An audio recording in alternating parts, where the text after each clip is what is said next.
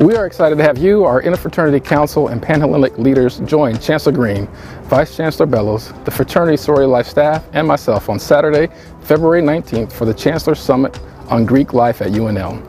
This is an exciting opportunity to bring together students, advisors, staff, and university leadership to share thoughts on how to meet the challenges facing our Greek community. Lee, tell them what we're going to talk about. During this session, we're going to focus on 3 areas of importance: recruitment and new member processes, risk education and social events, and mental health and well-being. Over the next week, we ask that you think, discuss, and talk amongst yourselves about these important topics.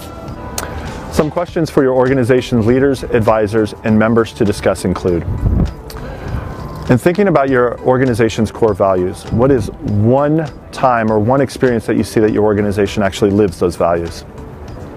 When do you feel your members' lived experiences most appear out of alignment? What is one tradition you would like the Greek community to continue to maintain?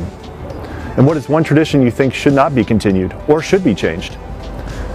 What current actions or situations do you think most threaten your organization's existence here at UNL? If your organization's delegates have not RSVP'd yet, they need to do so by February 15th at the website below. We look forward to hearing your ideas on February 19th and engaging to strengthen our Greek community.